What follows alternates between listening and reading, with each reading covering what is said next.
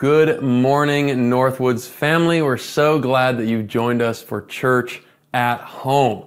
Now, we're going to worship, we're going to dive into the Word of God, all that good stuff. But before we get there, few things I want to remind you of.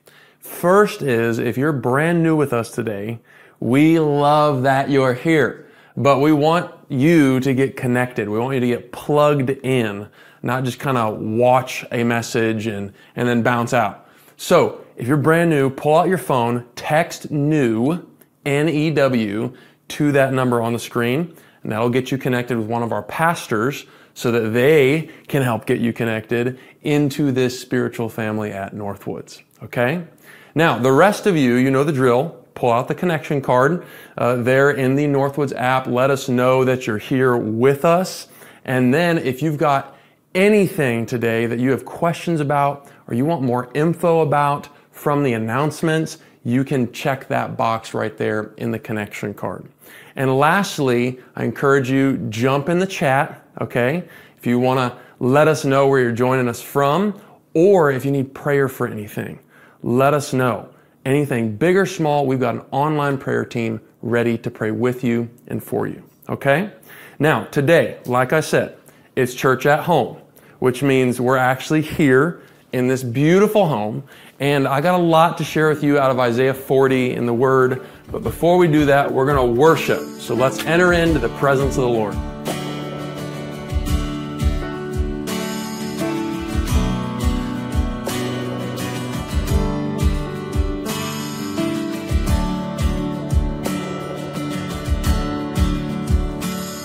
You need no invitation, this all belongs to you.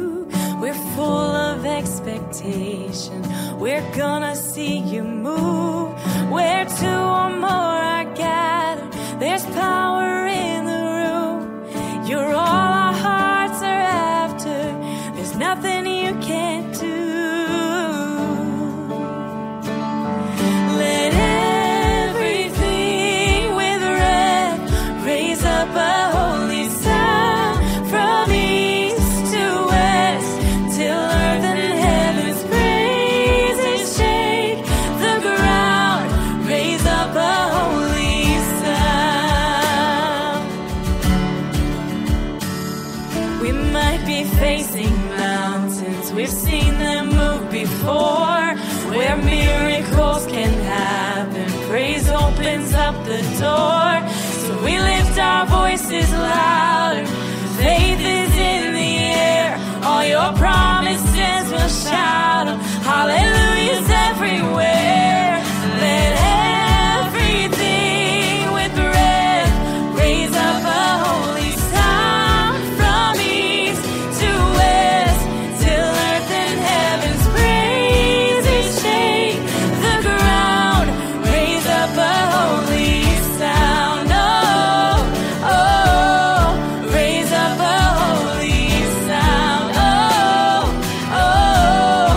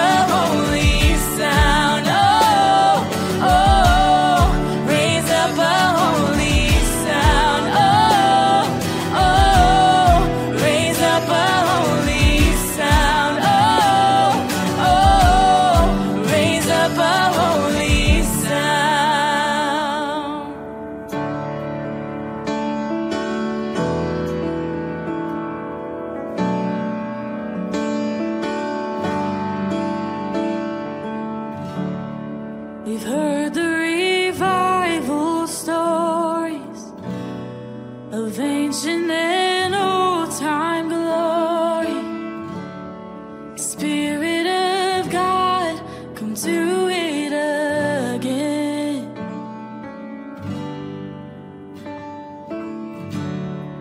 Miracle working power, moving in signs and wonders.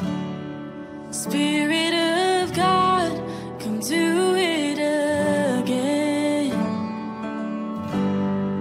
Prepare the way, He's coming through.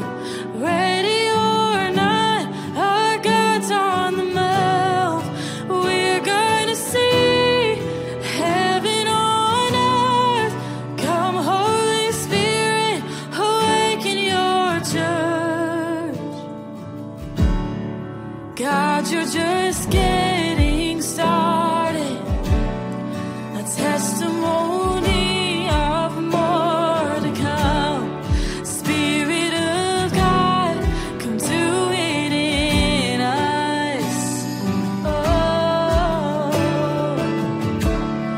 we join in the faith of heaven and prophesy your kingdom here on earth. Spirit of God, come do it in us and prepare the way. He's coming through. Ready or not, our God's on the move. We're gonna see heaven on earth. Come, Holy Spirit, awaken your church. Prepare the way. He's coming through. Ready or not, our God's on the move. We're gonna see heaven on earth. Come, Holy Spirit, awaken your church. Oh, we're ready for you, Jesus. Making our hearts. We're preparing the way for you. Oh,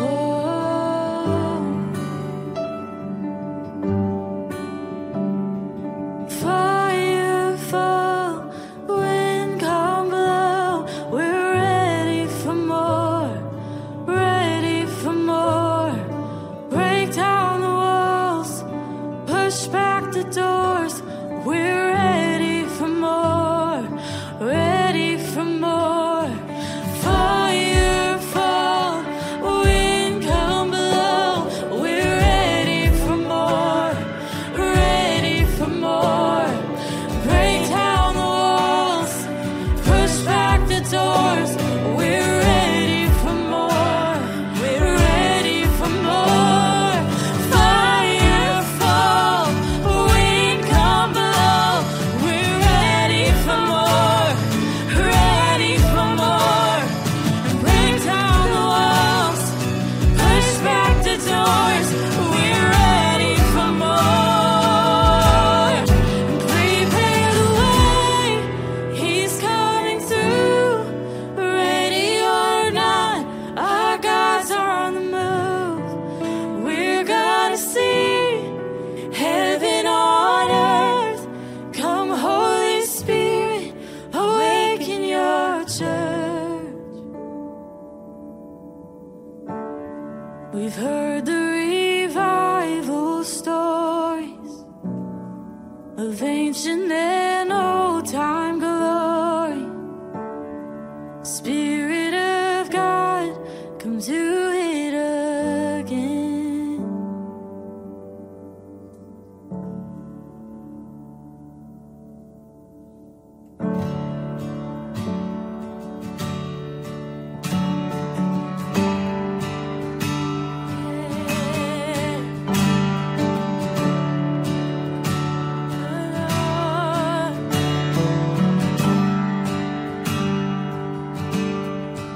Christ is my firm foundation, the rock on which I stand when everything around me is shaken.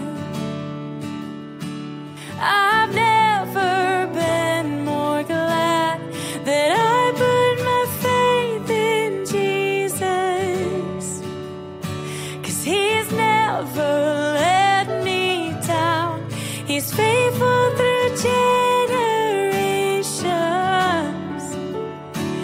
So why would he fail now? He won't.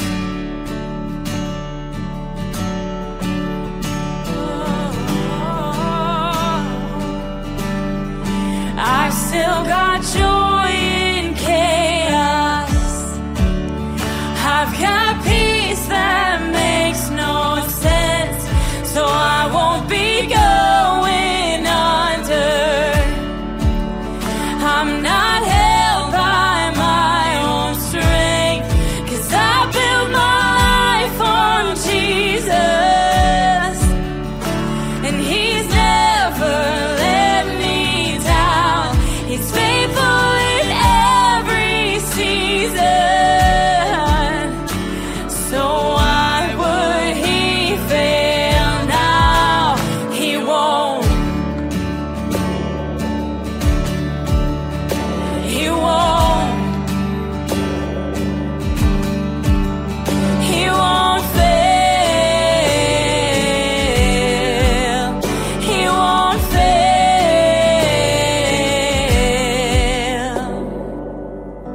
Oh Lord, you will never fail. You're faithful and true. You're strong and mighty. Oh, we depend on you, our steadfast Lord.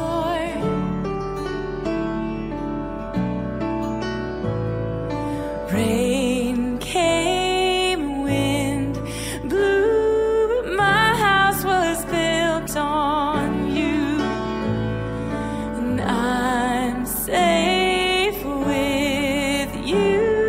I'm gonna make it through. Rain came, wind blew, but my house was built on you. I'm safe with you, and I'm gonna make it through. Oh, rain came, wind blew, but my house was built on you. I'm safe with you. I'm gonna make it through. Yeah, I'm gonna make it through. 'Cause I'm standing strong on you. Yes, I'm gonna make it through. 'Cause my house is built on you.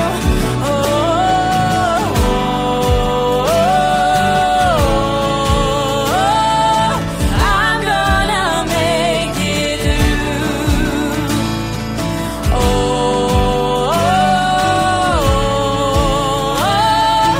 My house is built on you. Christ is my firm foundation, the rock on which I stand when everything around me is shaken. I've never been more glad that I put my faith in Jesus. Oh, he's never let me down. He's faithful through generations. So why would he fail now? He won't. Yes, Lord. Oh, we thank you, Lord. You are so faithful. You are steadfast and true. Your mercies are new every day. We can build our house on you, our rock, our firm foundation. We love you, Lord. We bless your holy name. And we thank you for your presence with us every day. In Jesus' name, amen.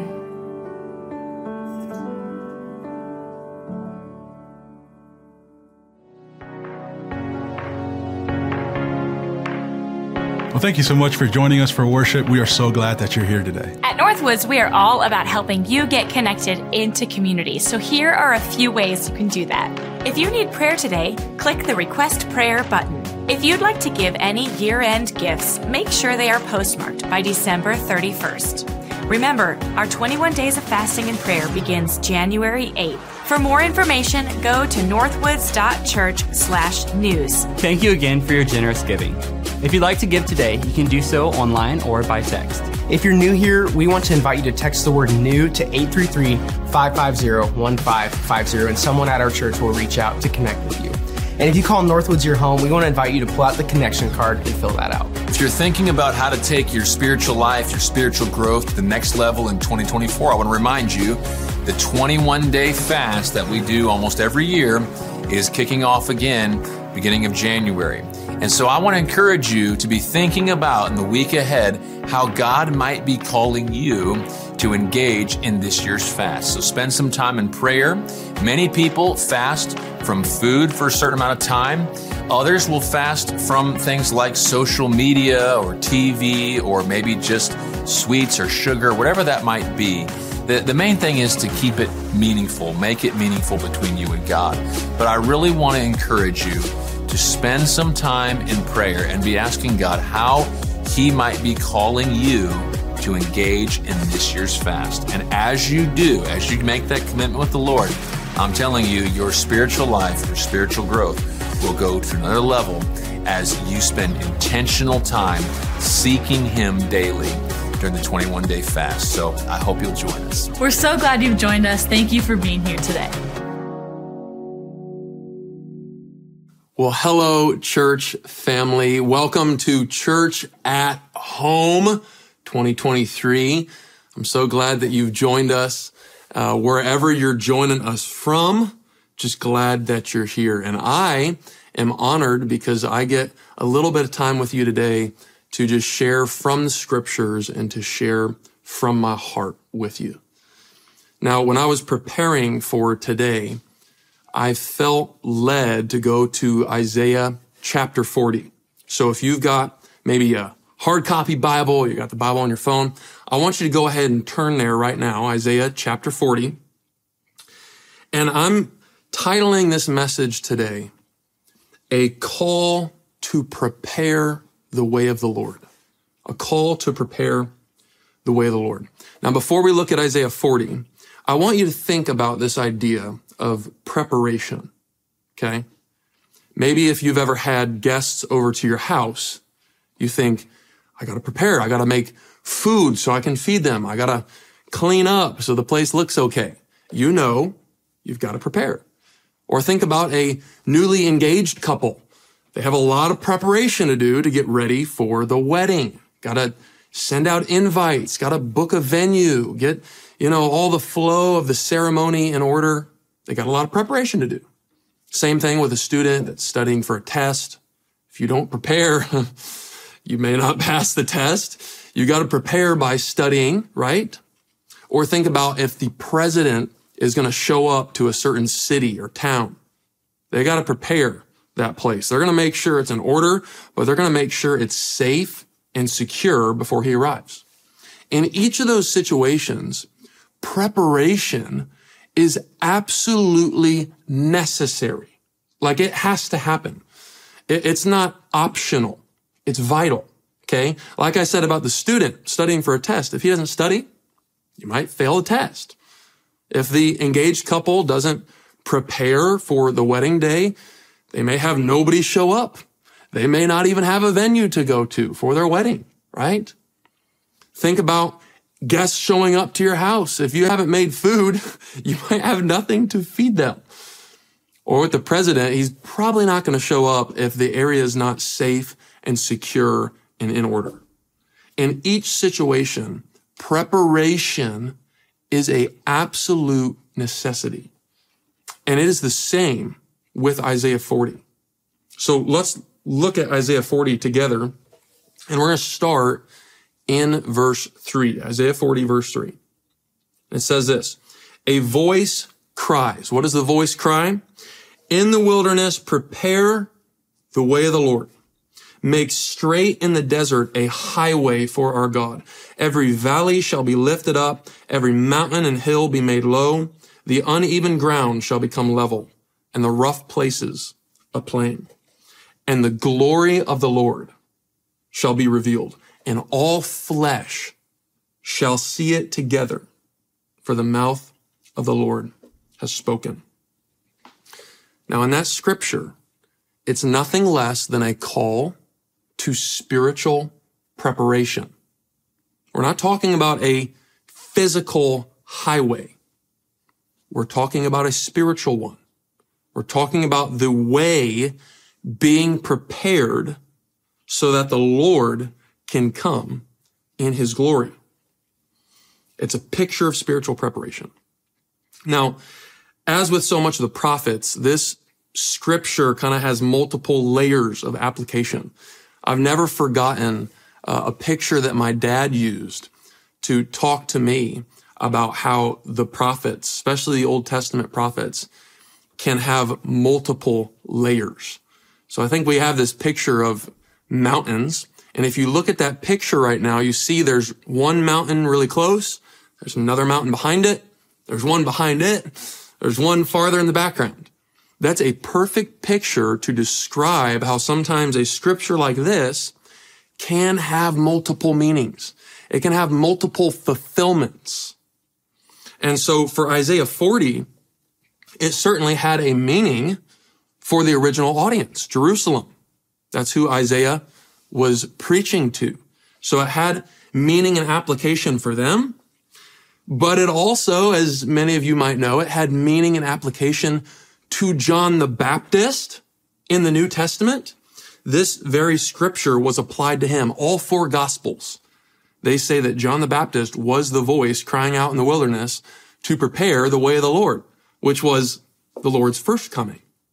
So it has meaning there. And its full and ultimate application is to the Lord's second coming. That one day all flesh across the entire earth, all the nations, will see the glory of Jesus. So it has these multiple layers. But today I want to look at a fourth application. The fourth application would be that there are times in history when God prepares his people. He prepares the people of the earth so that he can reveal his glory in a unique way over a region. And we have a word for that. We call that revival. Revival is a tiny foretaste here in time and history of the glory that's going to cover the earth when Jesus returns. It's a little down payment, if you will. And I want to be clear about what revival is, because that word has been used a lot today. And I'm not sure it's always been used correctly. I'm not talking about just religious excitement, okay? People just kind of being a little more excited about church or about the Word of God. It's more than that. I'm not talking about just big services. It's more than that. I'm not talking about just a few signs and wonders breaking out here and there. It's more than that. And I'm not talking about it just happening for one church or one small group of people. No, biblical revival, when it comes, when God comes, it affects whole regions. Whole regions. It's the glory of God showing up in such a way that everyone knows he's here. Everyone knows it. I want to share with you this definition. I've read a lot on revival history, and this is probably one of the best definitions I could give you today of what revival is.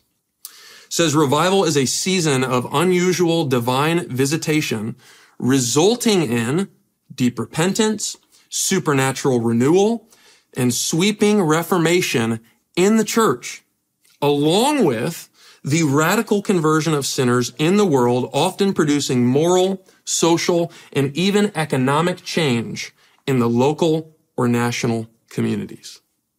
So think bigger, think regional, God showing up. It's kind of like when we had the fires in Canada earlier this year. Okay? Lots of fires. It was a terrible, tragic thing going on in Canada.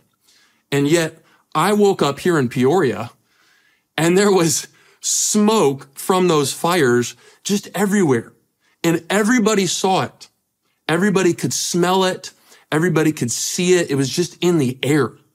Everyone knew about the fires. And that's kind of like what happens when revival actually hits. Everyone knows God is on the scene. Everyone knows. They can see it. They can feel it. And there's no mistaking it. It's not something that humans can kind of whip up and hype up. It is a divine act. And it touches entire communities. Now, to the best of my knowledge, Peoria, Illinois, has not seen revival. Talking about, again, regional revival.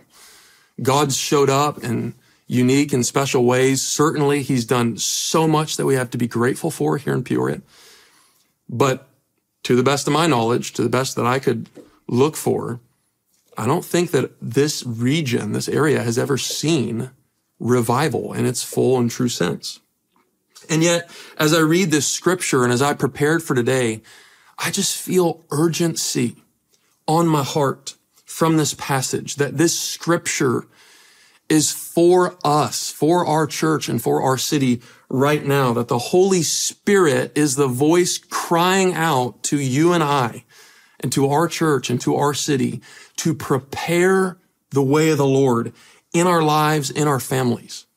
I believe it is God's desire to release revival to Peoria. I mean, why would he not want to do that, right? I believe it's in the heart of God, but that he still says to us, we have a part to play. You and I, we have a part to play in preparing for the glory he wants to send. So we cannot make revival happen, but we can choose to prepare. We can choose to partner with the Lord right now. And in that sense, prepare the way of the Lord. So real quickly, I want to speak to you about 2 key preparations we can make to prepare the way of the Lord. 2 key preparations we can make. And this isn't like a, comprehensive or exhaustive list, but it is 2 things that I believe are very important for us right now and in the days to come will become increasingly important. So the first preparation we can make is we confront prayerlessness. We confront prayerlessness. Now, you might say, Nathan, don't you have to say that because you lead the prayer team at Northwoods? And no, I don't. No, actually, Isaiah 56:7, Jesus quoted Isaiah in the Gospels when he said, my house shall be called a house of prayer. That the people of God, we were actually meant to be people of prayer. It's part of our eternal identity is to be a people of prayer. And of course, we all know that the New Testament is filled with countless commands to be devoted to prayer, to pray without ceasing, right? And what does this mean? What does this mean for us? Well, I want to say this as tenderly as I can. Okay, I'm not trying to be harsh. I'm not trying to be condemning. I'm trying to speak the truth right now. Prayerlessness, for you and I to be prayerless, the people of God, it is sin. Prayerlessness is sin. Again, because it's a clear command in Scripture that God has called us into a life of prayer, to be a people of prayer. For us to disobey or to ignore or cast off that command, it's sin. And so I say that today, even though it might sound like, ooh, that's kind of direct. I say that because I want us to wake up to the urgency of developing our prayer lives, the importance of actually pressing into God in prayer. That right now, if you don't have a prayer life, that the Holy Spirit is inviting you to begin to learn how to pray. Come away, get away from all the distractions, all the stress and busyness of life. Come away and learn. Learn to pray and encounter God in that place. So I want to ask you, do you actually pray? Do you actually pray? If you look at your own life right now, it's kind of similar to the idea of health, okay? Health. Everybody likes the idea of being healthy, being strong, living way into your old age. But few people actually put in the work. Few people actually, get rid of the junk food, put in the exercise. We like the idea, but we don't put in the work. And it's the same across the church with prayer. We often just give lip service to it. We talk about it. We agree with it. Yeah, prayer's good. Yeah, I would pray before our meal. All that's great. But few actually put in the day-to-day work to develop a life of prayer that's consistent and that's deep. So prayerlessness is sin. And then the second important thing here on confronting our prayerlessness is powerlessness. And I want to show you this real quick in the book of Acts. Acts 1:14, it says that all of these, it was all the disciples after Jesus ascended, with one accord, they were devoting themselves to prayer. They were devoting themselves to prayer, okay? So we get this picture in Acts 1. They're having this prayer meeting together. And then that is when Acts 2 happens. Acts 2 is when it says, suddenly there came from heaven a sound like a mighty rushing wind. It filled the entire house where they were sitting. Divided tongues as of fire appeared to them and rested on each one of them. And they were all filled with the Holy Spirit. And they began to speak in other tongues as the Spirit gave them utterance. The pouring out of the Holy Spirit, this mighty move of God, it came out of, and it was birthed out of, a prayer meeting. Power came out of them devoting themselves to prayer. And the same thing happens again in Acts 4. Almost like God's trying to say something to us, right? It says, when they had prayed, the place in which they were gathered together was shaken. And they were all filled with the Holy Spirit and continued to speak the word of God with boldness. Look, when it comes to revival, I don't know of a revival anywhere in history that came apart from prayer. Apart from deep, agonizing prayer of people crying out to God, getting serious with God, and getting their prayer life in order. So I want to encourage you, fan into flame your prayer life. And as you do that, as you confront prayerlessness, ask God to release revival in your heart and in your family and in our church and in our city. Ask him for that as you lean in to prayer. And you can even say, if you don't feel like praying, because many of us often feel that way, myself included, you say, God, I want to pray. I want to actually have the desire to deepen my prayer life. You can say that to him. You can ask him for that. We got to confront our prayerlessness. And I'll say real quick, this is also why we're going into a season of prayer and fasting in January as a church. It's why we have corporate prayer meetings throughout the year. It's why we're praying and worshiping in the prayer room every week, because we're saying, Lord, we want to value prayer as you would have us value it. We don't want to be a prayerless church, a prayerless people. So that's one preparation we can make. The other one that's very important is for us to pursue holiness, And I want to just read a couple scriptures here. In 1 Peter 1, he says to the church, he says, as he who called you is holy, speaking of God, you also be holy in your conduct. Since it is written, you shall be holy, for I am holy. So he quotes the Old Testament and says, this is still for us today. We're called to be holy. We're called to be imitators of God. Ephesians 1:4, okay, listen to this. Paul says that the Lord chose us in him before the foundation of the world. Now, normally that's where we stop. We just say, oh, isn't it great? God chose me. He's chosen us. It's an amazing truth. But he didn't put the period there. Why did he choose us? He says that we should be holy and blameless before him. Chosen to be holy and blameless. And then in Hebrews 12, the commands given, strive for peace with everyone. And for what? What else are we supposed to strive for? For the holiness without which no one will see the Lord. All these scriptures, and there's many more that we could look at, they're saying the Lord really cares about us living a holy and blameless life. And you might say to me, well, okay, but what does that mean? I agree with you, Nathan, but what does it mean to be holy? Well, if I could break it down and just say in its simplest, form, holiness is to become like Christ. It's to be fully like Jesus. It's to be conformed to the image of Christ. It's not just a list of do's and don'ts. It is that you and I actually become someone else entirely, that we become like him.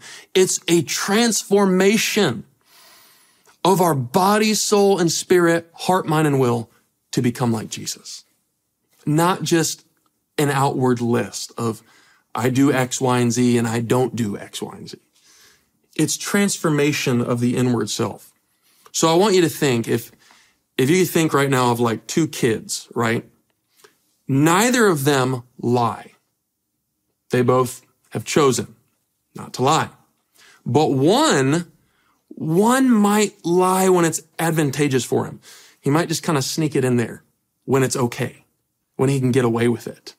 But he knows, I probably shouldn't do that. But in his heart, he's like, if I can get away with it, if it can help me, I'll do it. Contrast that with the other kid who he loves the truth and he hates falsehood. And he's disgusted by the idea of ever telling a lie, let alone a lie that could bring him personal gain. That is the difference I'm talking about. They're both doing, the right thing on the outside. They're both not lying at points, but one has his heart transformed and the other doesn't. That's the essence of holiness. It's transformation from the inside out, really becoming like Christ, where we love what he loves and we hate what he hates, that we think what he thinks. We become like him in every respect. Complete transformation. Now, I want to give you just a little bit of practicality here, okay? Talking about complete transformation and often where God starts when he begins to transform us, make us like himself, it looks like moral reform in our lives. So I want to just read this scripture real quick from Galatians 5. It's going to be a little bit longer one, okay? Galatians 5:16, Paul says, walk by the Spirit, and you will not gratify the desires of the flesh. For the desires of the flesh are against the Spirit. The desires of the Spirit are against the flesh. For these are opposed to each other to keep you from doing the things you want to do. But if you're led by the Spirit, you're not under the law. Now the works of the flesh are evident: sexual immorality, impurity, sensuality, idolatry, sorcery, enmity, strife, jealousy, fits of anger, rivalries, dissensions, divisions, envy, drunkenness, orgies, and things like these. And he said, I warn you, as I warned you before, those who do such things will not inherit the kingdom of God. Now, he's not talking about Christians who may stumble in one of those areas, but then get back up again to pursue righteousness. He's talking about the people that go on consistently living like this. And he lays out this huge long list. He says, these things do not produce a holy life. These things don't come from the Spirit of God. So if you looked at your life right now and just compared it to that list, where is the Holy Spirit calling you to conform to the image of Jesus? What's he putting his finger on even right now? Maybe even as I read that. That's a place where he wants to make you like him, conform you to his image. So that's moral reform, but also pursuing holiness. Sometimes it looks like extinguishing little compromises. Okay, I want to read this real quick out of Hebrews 12.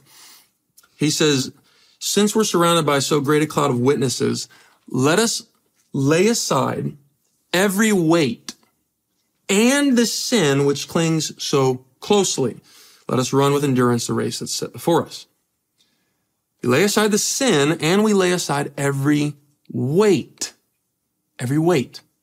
Everything that weighs us down in our life with God. And church, there are some things, yes, that are clear, outright, blatant sin.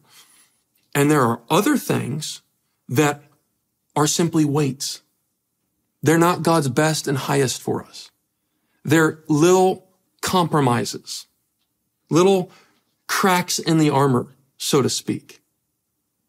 And so, is there something even today that you might go, this is not outright, blatant, gross sin, but it weighs on my conscience. I wonder about it. And I feel the Lord calling me into something higher and better. That could be a weight in your life. It could be a weight. For instance, one example, media is a great example, okay? Many times the Lord has had to speak to me about stuff that I've watched, be it in a movie or a TV show, where I can't sit back and say that it's sin for every single believer to watch, this certain TV show or movie. But in my own heart and in my own conscience, I feel the Lord calling me up and away and out of that. So what is that for you? Are there places in your life where you feel the Lord putting his hand on you and saying, this isn't for you? Pay attention to that, because it's a way to pursue holiness. All right? These are two key preparations that we must make to prepare the way of the Lord. And again, all of it is in the context of we want to see his glory. We want to see revival come to our church, to our families, to our city. So I want to end and just leave you with this story about the Welsh revival. I actually had to write a paper on it in college. So I'm revisiting my paper, looking back at a few books I had. There was clearly spiritual preparation going on before revival broke out in Wales. Let me just read some of this. This is a quote. It says that many people were marked by an unusual concern for spiritual renewal, provoking many meetings for prayer and for study of the work of the Holy Spirit. These things were starting to stir in people. He notes that in a time where the preaching was powerless and the holiness of the people of God was all but gone, many people agreed that a divine visitation was the only remedy. It's the only thing that can fix what's going on. Many people felt that revival was the great need, and until it was met, all efforts to supply every other need were in vain. God was preparing people's hearts. And then one more preparation. Many were stirred to prayer. Another quote says, for a long time past, the Welsh Christians had been moved to pray, and to pray specially for the quickening of religious life in their midst. God was preparing his people, and they were responding.